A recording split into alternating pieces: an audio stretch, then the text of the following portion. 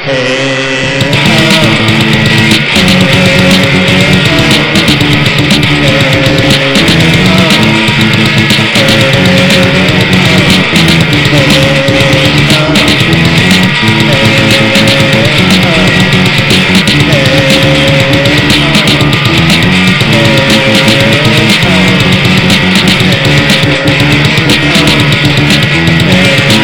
terrorist blew up the bus today, so I just had to find another way home.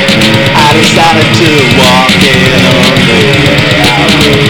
People were a little calm. Started as a haiku, but soon became an epic. Got so many nice things to say. And I hope that wherever you are right now, that you're having a really good day.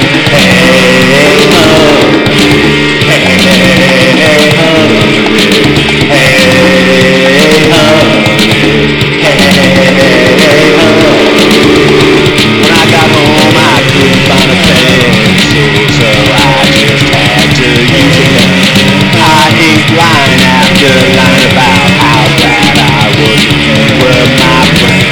I think it's pretty good, but somehow I don't see the New Yorker publishing it. But that's okay, cause the real talk of the town is out with such a